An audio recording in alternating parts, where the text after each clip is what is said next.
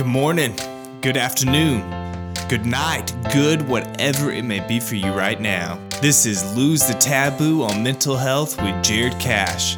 Buckle up, get ready, we going for a ride. Hey everybody, it has been a little while since I was able to post anything, a couple months here. We were in the process of moving. We're now in our new state of Washington State, and so that's been a lot of things going into just settling in, starting a new job, being in a new place, and so just want to give you an update that that's going really, really well. As I'm working throughout the day, Jessica and the girls are making themselves locals, just checking out as many places as they can, and then on the weekends, we've been able to go do a lot of hikes and just check out different beautiful areas of Washington State, so we're feeling extremely blessed. And thank you for a lot of you guys have been checking in, encouraging us, just showing support. We really appreciate it. Got some exciting news that I wanted to share with you. You may have seen me post about it. If not, here you go. Here's the announcement. I am releasing a book, a devotional book, on August 23rd. So just a little bit less than a month from now, I'll be releasing the book. It's called Live Fully, Love Freely with Mental Illness. So the reason I wrote this devotional book a little less than a year ago was because God was just really working in my heart. About the time that I started this podcast, He was just working in my heart, and I felt that He was having me experience things, and He was wanting me to see in those experiences some lessons that could be applied to everyone's life. And so I started just writing down, and for a couple months just spent day after day just writing and just letting just pouring out my heart through the pen, and actually it was a laptop through the typing, and just love what God put together. And so my brother Jordan came up with the artwork for the cover, and we've been piecing it together, learning how to do this whole self-publishing thing. But that's going to be available for sure on Amazon starting August 23rd, and I'm hoping to get it a couple other places, still working on that.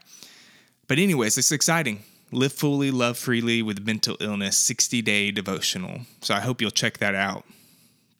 Well, one of the days in the devotional touches on what I want to briefly talk about here in this episode, and it's what I call the bitterness backpack. For all of us, we've all been hurt at different points in our life. It's not going to take much for you to automatically start thinking of times that someone's broken your trust or hurt you badly. And then to make it worse, they maybe didn't even give any effort to make things right with you or to try to ask for forgiveness. And that can stick with us. And I think on my life even, and I think about the times that I've been hurt and some things that I remember that I didn't even know was still bothering me, but it kind of makes me upset when I think about it, things that happened a long time ago. We all hold on to this unforgiveness at times. We all have this bitterness in our life. Some of us have been holding on to it for years and years. Some of us, maybe it's fresh, it's new, and just me talking about it's probably getting some of you fired up, and I'm sorry about that. But really, the way I look at it is, when it comes to bitterness, is that it's like walking with an empty backpack. And as you're walking and doing a hike, and you have this empty backpack, eventually, just walking in general and having even an empty backpack on is going to start getting heavier in your mind because you're getting tired. But let's just say that we started to put rocks in there, and we start piling up, and every quarter of a mile we put an extra rock in there, and another big rock, and all of a sudden you're carrying 100 pounds of rocks in your backpack, and you're trying to do this hike. That becomes a lot more difficult. You're sore afterwards, your shoulders are burning. You're forced to eventually stop unless you're just a beast and you just keep going, and that's nothing for you. But for me, it would be something that would burn. It would be something that would make me want to stop. Really, in our lives, we can look at bitterness in the same way. It's like putting rocks in this backpack as we walk through this journey, and it's just as time goes on, that bitterness grows, and it makes that backpack heavier and heavier in our life. And when you're dealing with mental health things, the last thing you want is to have some kind of weight on your shoulders that's continuing to get heavier and bigger and dragging you down.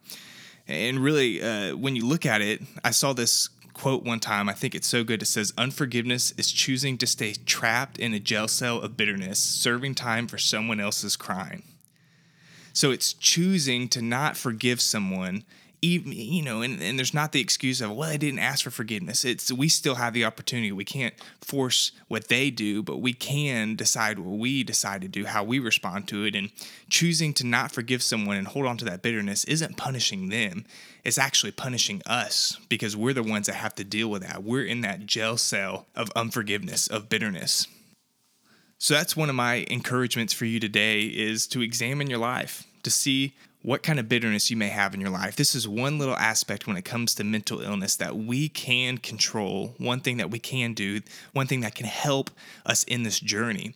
So really evaluate your life and see, man, am I holding on to something? Maybe it's from when I was in elementary school, or maybe it's from my current job, or it's from a relationship, or it's from my marriage, a friendship. There can be these different things that we hold on to, and examine that and see, are there rocks being put in your backpack from that bitterness, from that episode, from that conversation, that trust that was broken?